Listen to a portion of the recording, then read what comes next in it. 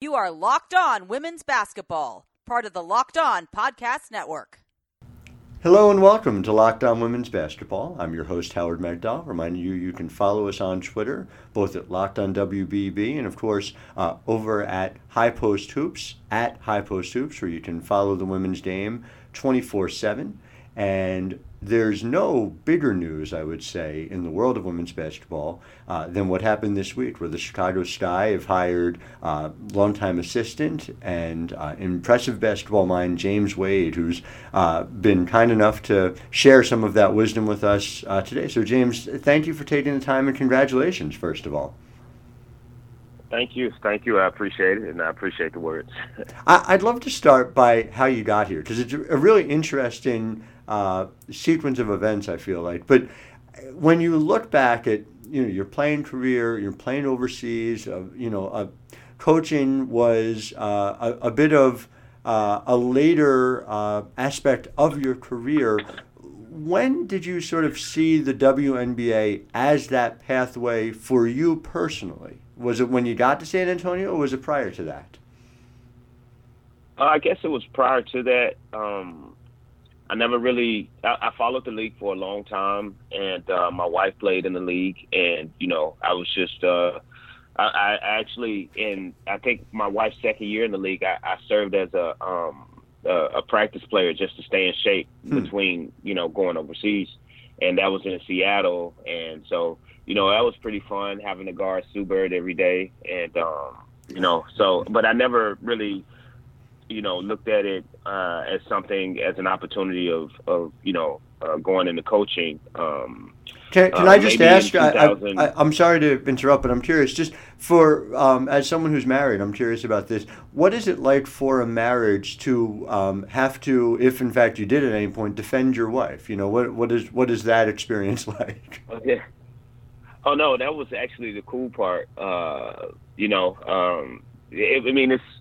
It is what it is, because we had we never played like one-on-one or none of that stuff. Mm-hmm. But, I did help her, like in workouts and stuff like that. I would pick her up full court. So I would always defend on her to help get her better, mm-hmm.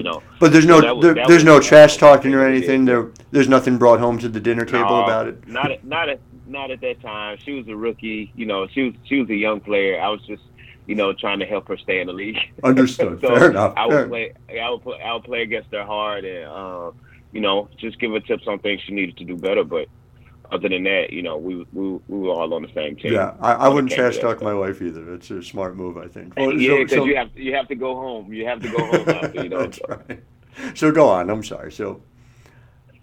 And I think it was a conversation I had with Dan Hughes. I was about to go overseas, and so it was the last road trip of before I left to go overseas. Mm-hmm. And just to spend some more time with my wife, I decided I never really traveled on the road or anything. I spent a lot of time in the summer trying to stay in shape. And, mm-hmm. I said, okay, I'm gonna go to Washington since it's on the East Coast with you guys, and then I would leave to go overseas from there. And Dan, he just came to me and he was like, I heard you were leaving to go back. He was like, why don't we, go out to lunch when we're in Washington, and maybe we can talk about some things, because we've been knowing each other for a while, but we hadn't got the chance to really talk and sit down. Mm-hmm. And I was like, cool, and so we had a long conversation in a nice Italian restaurant, which was really cool. And he just asked me, what would I do? What did I want to do after I was finished playing? And I was like, coaching, I guess. I mean, I've spent this much time in basketball. I always saw myself as going into coaching, but sure. Honestly, I didn't think about any levels, anything like that. I hadn't thought about it much. I was like, maybe I'll be a high school coach I would just be okay with teaching the game. Mm-hmm. And that was my main, thing. I wanted to be around the game and help people get better. And Dan, he said, maybe I can help you with that, but very casually. And I was like, well, cool, and I didn't think anything of it. Year and a half later goes by. That was, my wife didn't play in the league after she chose to go back with the national team. Right. The French national team. And Dan called me during Christmas break, and he was like, hey, I may have a a place open for you on the staff as an intern. I don't know if you'll be interested in that. And I was like, heck yeah, I'd be interested in that, you know. And this is 2012, right? This is around that time. This is actually, this is like the Christmas break of 2011 going into 2012. Mm-hmm. You know, and so let's say, you know, so yeah, it's around the new year because I was at home in the States at the time, and so when I got home and I talked to my wife, we discussed it, and we were really excited because I was still playing, and it was close to the end, and I knew it, and the timing was just perfect, and my wife, you know, I tell this story all the time. My wife's like, okay, this is what we got to do. She's really good about planning things and laying out plans. She's like, okay, internships, you're going to be like, as soon as water go on the floor, you got to run on the floor and wipe it up. You're going to be washing towels, but you got to do it, you know, you got to do it well. You got to rebound for everybody on the court, you know. And I'm like I'm going to do it, you know, because I saw it as a great opportunity to be around these wonderful athletes, you know, these amazing athletes. And, you know, I was like, you know, I've always benefited from being around these players. You know, I've always benefited from it, you know, from knowing them from a long time. And I was like, this gives me an end to, you know, learning the league and you know, learning things, you know. And so I was like, I'm going to do everything. Take out the trash. I'm going to wash the towels. I'm going to do everything. And so when, you know, as it started to get closer to, you know, time to get there, we kind of realized that it was going to be a little different than what we thought. He was going to put me in charge of player development, you know, and that's something I guess that's a position that you see a little bit more common now. Where you have the coach on the back of the bench that's the player development coach and can't travel with the team into the playoffs and stuff like that.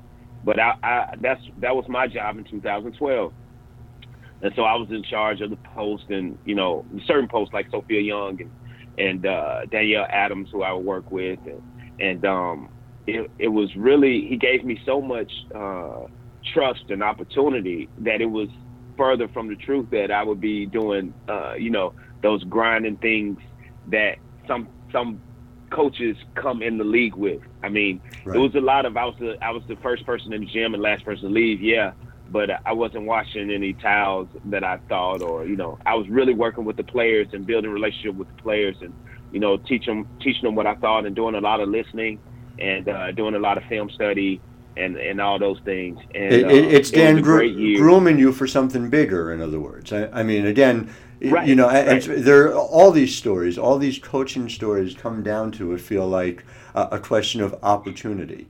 And so it sounds like he was doing that. I wonder, when you were in close proximity to Dan as well, you know, and someone who's done it all in this league, and I can say that now because he's even won a championship in this league, which he was very excited about. I wonder what you saw and what, if anything, are sort of the key things that Dan does that you feel like you're going to take into the work you're doing in Chicago. He's a very personable person, like very personable coach. Yeah. And he's a good guy, but it's not the fact that he's a good guy. You know, when he's telling you things, or you know, when he's putting pressure on you, it's all coming from a good place. So that's something that, you know, the players come in and they sacrifice every day. They work hard and they all want to win. And, you know, and that's the thing that he coaches. You know, he tries to get you to a place where, you know, that he's trying to help you. And that's something that I've always, you know, wanted to do. Like, I understand the feelings and the emotions of the game, and it comes from a place where this is something that has been so important to you for so long, from even before the time that we knew you. And, you know, and I want you to trust me with that. So I'm going to guard that with my life. You know, I'm going to guard that with my life. That the fact that this is your love and your joy, And I just want to help you be joyful playing the game that you love. Yeah, and I think joy is a key component of it. I think that's absolutely true. I am curious on the technical side of it as well. Obviously, working directly with Sophia Young, there's been some conversation about what Gabby Williams can be in this league, what Diamond DeShields can be in this league. And I wonder whether you see overlap there, number one, and number two, whether anything that you were able to do with Sophia Young impacts, translates into the way in which you plan to work with these two young, uber-talented forwards that you have on the roster. Sophia and I used to work every day on just footwork, getting her shot off over bigger players, getting the spots on the floor and feeling comfortable, getting the spots on the floor and turning it into a post up out of rhythm, So we did a lot of those things, and it was a very, very, very good year. I remember we looked at a lot of tape of like Kobe Bryant, his footwork, and we were working on this move. And it was a move that Kobe would always do. And so we were doing it, and she was really good about doing stuff and applying it to practice like right away. And I thought that was amazing, and I thought she was underrated in that aspect. Yeah. She would actually do those things. So one time on the road, we were losing, and I was watching the game on the computer, and she did a move that we worked on, and we were down by like 6 or something like that. Dan had got kicked out of the game, I think, and Sophia did the move, and she was so excited. She looked at the bench like, yeah. She said something like, yeah, but we were down. But she had been putting so much work into that move, and she called me right after the game. She was like, you see it, and so it was. That was really a good moment and a bad moment, So, but it was funny. But we but a good player development moment. Really good player development moment. Right. But we had a good record at the time, so it didn't really hurt us in the standings. So, right. But it was pretty fun. Very nice. Well. So you're in San Antonio for a period of time, and then you move on, obviously, to be able to also coach under another person who's done it all in this game, and that's Cheryl Reeve. And I guess I wonder, when you think about the contrast between Dan and Cheryl, and obviously they've worked together as well, and there's some overlap, but there's some differences. What struck you about Cheryl that differed from your experience with Dan over this last couple of years? I mean, the one thing that I didn't, get to go into that's very underrated is Dan's smarts, how he sees the game, and how he imparts that. So I really didn't get to go into that, and it's not to diminish that part, because he's a very smart person, and he's good in coaching spacing and coaching timing and coaching rhythm. And so that's one thing that he's taught me too. As far as Cheryl is concerned, I don't. It's a lot of it's more similarities than it is differences. Cheryl's a really intense person that everybody sees. She has a lot of things that she won't negotiate, and both the similarities in both is that they attack minute problems before they fester into something bigger, and something that other coaches might say is no big deal. And so Cheryl, she does that also, and that teaches you how much of attention to detail she pays, and that's something that I really appreciate about her. Do you think that, because everyone talks about this both internally and externally with the Lynx, that it is about the culture that's been fostered there, and obviously that's a phrase that's used in a lot of places, but unquestionably you can see it in Minnesota, and unquestionably it contributed to their success. Do you think that is the single biggest reason why a culture is built or not built? I think it has a lot to do with the coaches, and it has a lot to do with the players that want to be coached. Great players want to be coached.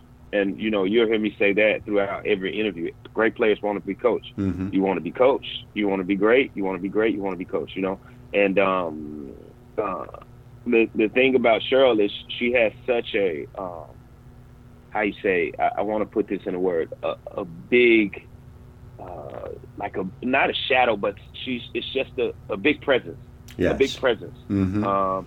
And she's very direct in how she coaches, and she's very specific in what she wants, and her presence is just overwhelming.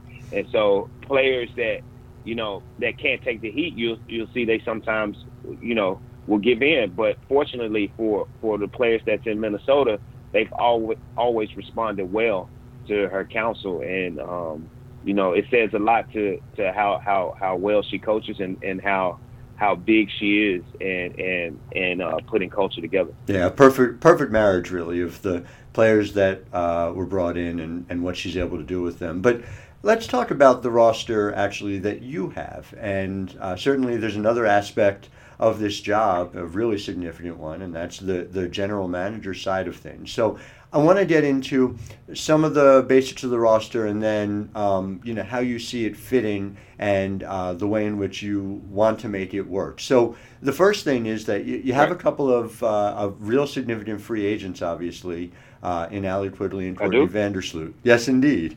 And so, so I wonder. I know obviously we're just starting out with it, but with the two of them, it feels to me like the roster has been operating under a pair of tracks. So you've got, in Steph Dolson, you've got someone in her mid-20s. In Gabby and in Diamond, you've got some players who are going to be entering their second year in the league and still in their early to mid-20s. And so that's a group of people, when you think about sort of the arc of success of a particular team, that would be at one point. And then, obviously, Courtney and Allie have been in the league for a longer period of time. You can obviously mix veterans and younger players, as we saw in Seattle just this past year, and certainly in Washington as well, the other WNBA finalists. But I wonder whether you see Courtney and Allie as a definitive part of what you're planning for next year and beyond. I wouldn't see why not. Mm-hmm. I mean, you have, to me, it's not even, and it's no disrespect to the point guards in this league, because I appreciate all the point guards. Sue Bird, Jasmine Thomas, you can go down the list. But I just feel like we have the best point guard in the league mm-hmm. that was in Chicago last year. Yeah.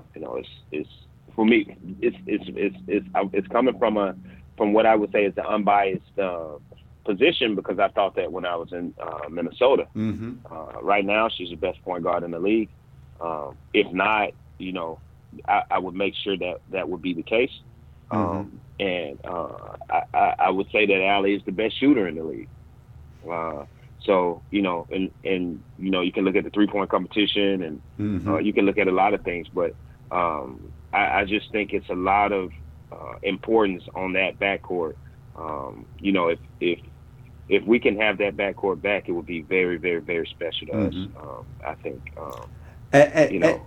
So. And so to mix them with a front court where Steph obviously has a defensive track record as well, but when you had the sum of your parts, even Gabby is a terrific on-ball defender. Diamond can do it all. I mean, her chase down blocks were on highlight films all during last year as well.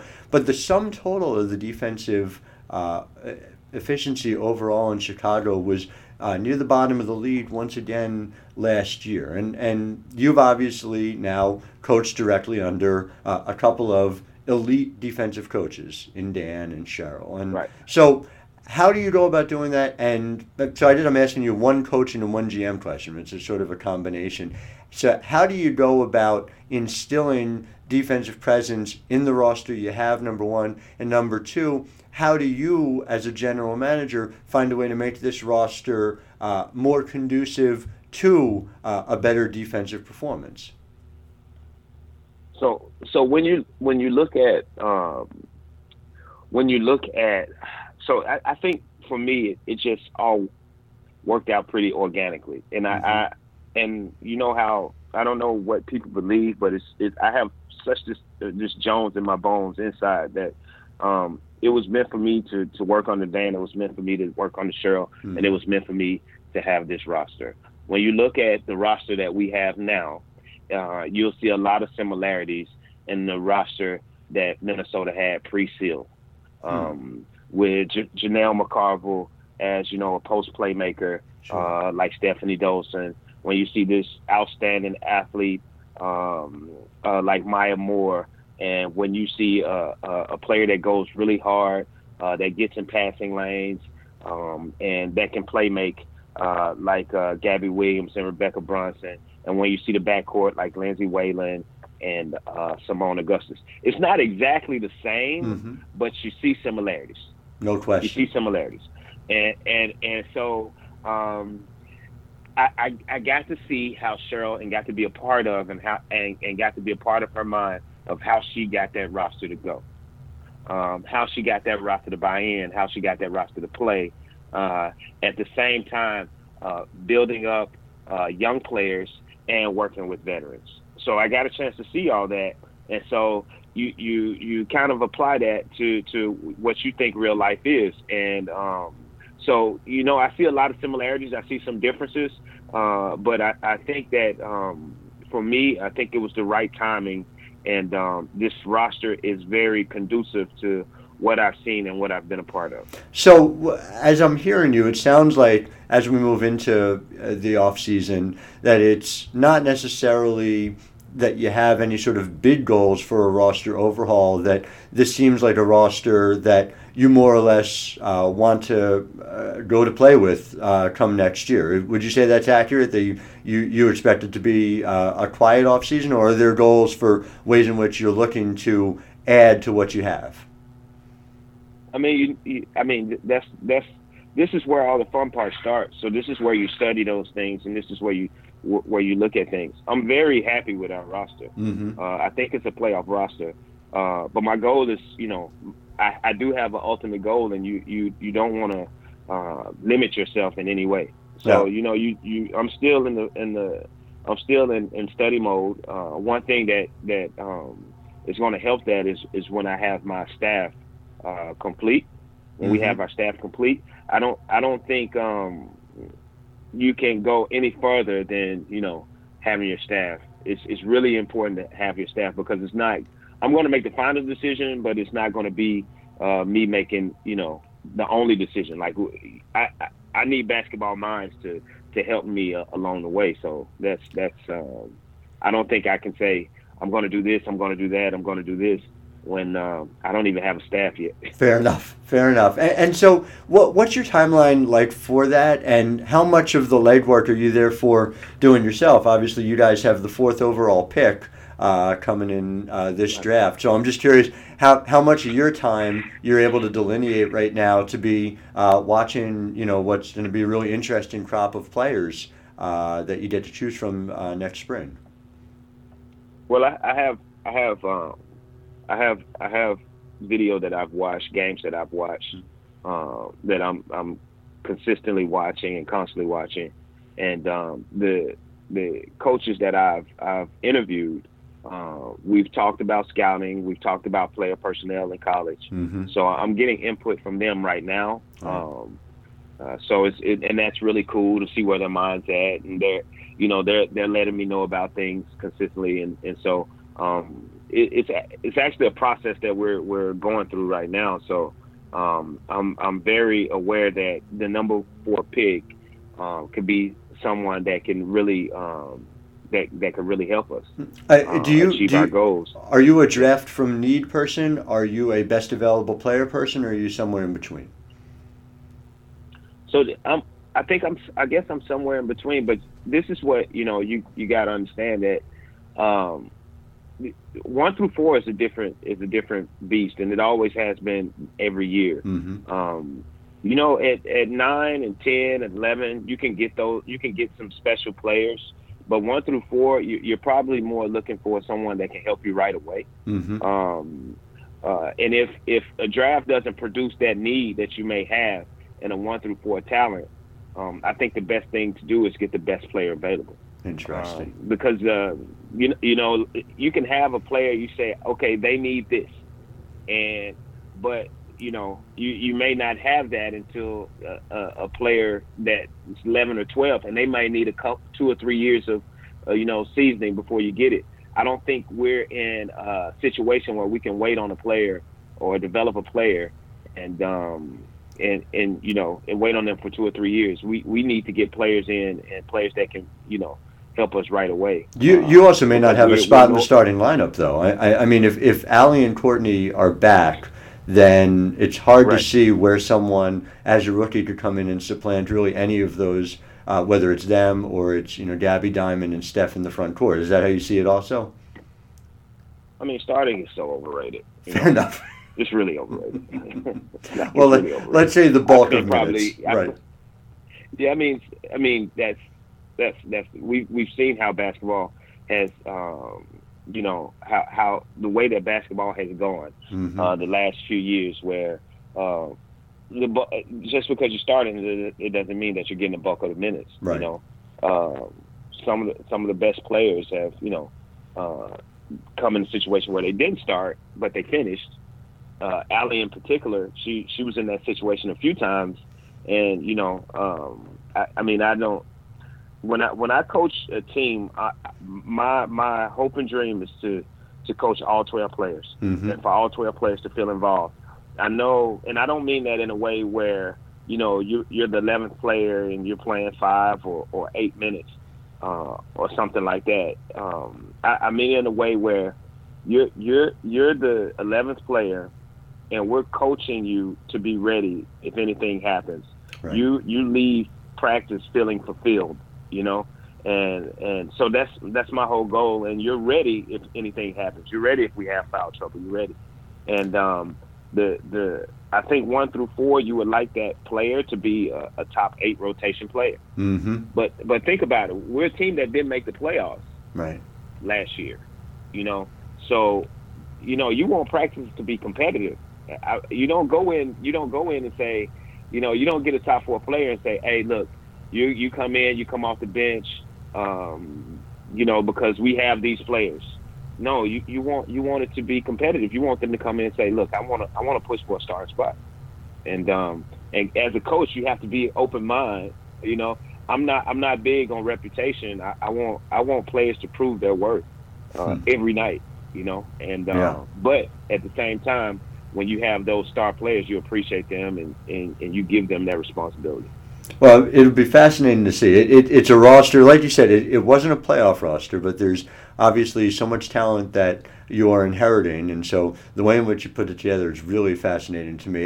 But before I let you go, I just am curious, because you talked about it at your introductory press conference about how this is not a rebuild, and so the playoffs, of course, are a difficult lift in this league when you look at just the returning playoff teams from last year, and the fact that the 9th team, the team that didn't make the playoffs, that was the best in the league among the non-playoff teams last year, was Vegas. Very, very good. Came on strong at the end, and they're about to add the number 1 overall pick to that roster coming into next year. So to your mind, is making the playoffs simply the step that must happen, even as difficult as it is to do here in the W? Yeah, we have to. Like that's the thing. They're going to work hard. They're going to work hard every day. I want them to see that success right away. I want them to, and I want them to own it, and I'm going to own it. Like, that's what we want, and we want to see the success right away. I want our players to, at the end of the day, feel proud to be considered winners, because they are. Every player in the league is a winner because they won their spot. But as a team, it's a different thing, and it's tough. It's tough. So we're going to celebrate small victories along the way, and when we get to that goal of making the playoffs, then it's a restart. And we just go from there. But that's going to be my mindset going in from day one, is we have to play with a sense of urgency from day one to get better. and we have to do it together, and we have to have fun doing it. Well, listen, to all our listeners out there, James has laid down the marker, and I would just point out to you, year one he was in San Antonio. They won 21 games, went to the semifinals.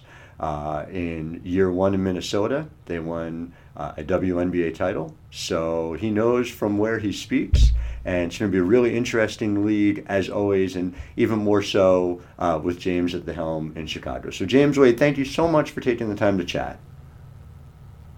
Thank you for having me. Thank you for having me. And reminder to our listeners as well, you can follow us on Twitter and Facebook over at High Post Hoops, Locked on WBB for just the podcast alone. I'm Howard Megdal, wishing you a wonderful day.